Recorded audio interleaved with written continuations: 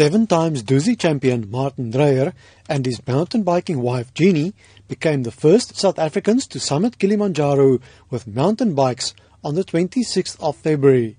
Martin Dreyer says others have taken mountain bikes up Kilimanjaro before. He, however, points out that they did not follow normal hiking routes or carried their bikes all the way themselves.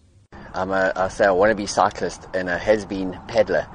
And Kilimanjaro just seemed like the perfect challenge to take on and being the highest freestanding mountain in the world and the highest in Africa.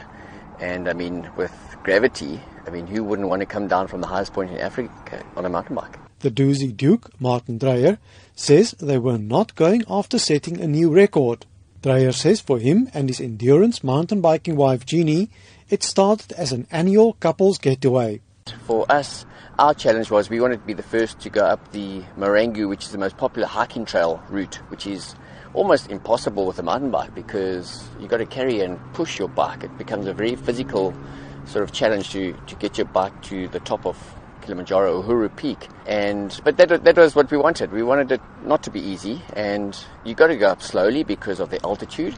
And so we went up in 4 days and came down in 4 hours. Can you believe it? They had to endure torrential rain, snow and wind chill of minus 15 degrees Celsius. The Dreyers estimate that they pushed their bicycles 80% of the time.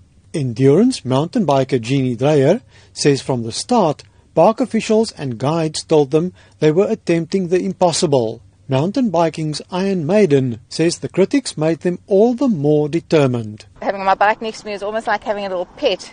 That it just loved me and it's stuck by my side, and it's actually quite therapeutic having this bike next to you and comforting, I suppose. But we've learned over the years how to push a bike, and even so, the last stretch up to the top, we found other ways of maneuvering the bicycles around the sharp corners on the switchbacks going up the scree slope to the top. Jeannie Dreyer says the last leg to the summit, climbing 1,000 meters over 4 kilometers, was tough.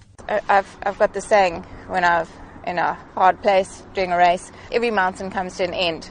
And I think that's precisely what Kilimanjaro is. It gets so tough, the last piece to summit up to the top. But you know that ultimately this mountain is going to come to an end, and then you've got the enjoyment of the views and the beautiful descent on the other side. The Dreyers says these epic adventures help remind them of the importance of the simple things in life. From next year, when their children are 5 and 7 years old respectively, they would like to take them along on such adventures. Martin Dreyer says they want to teach their children to set challenges for themselves. I'm Dries Liebenberg in Durban.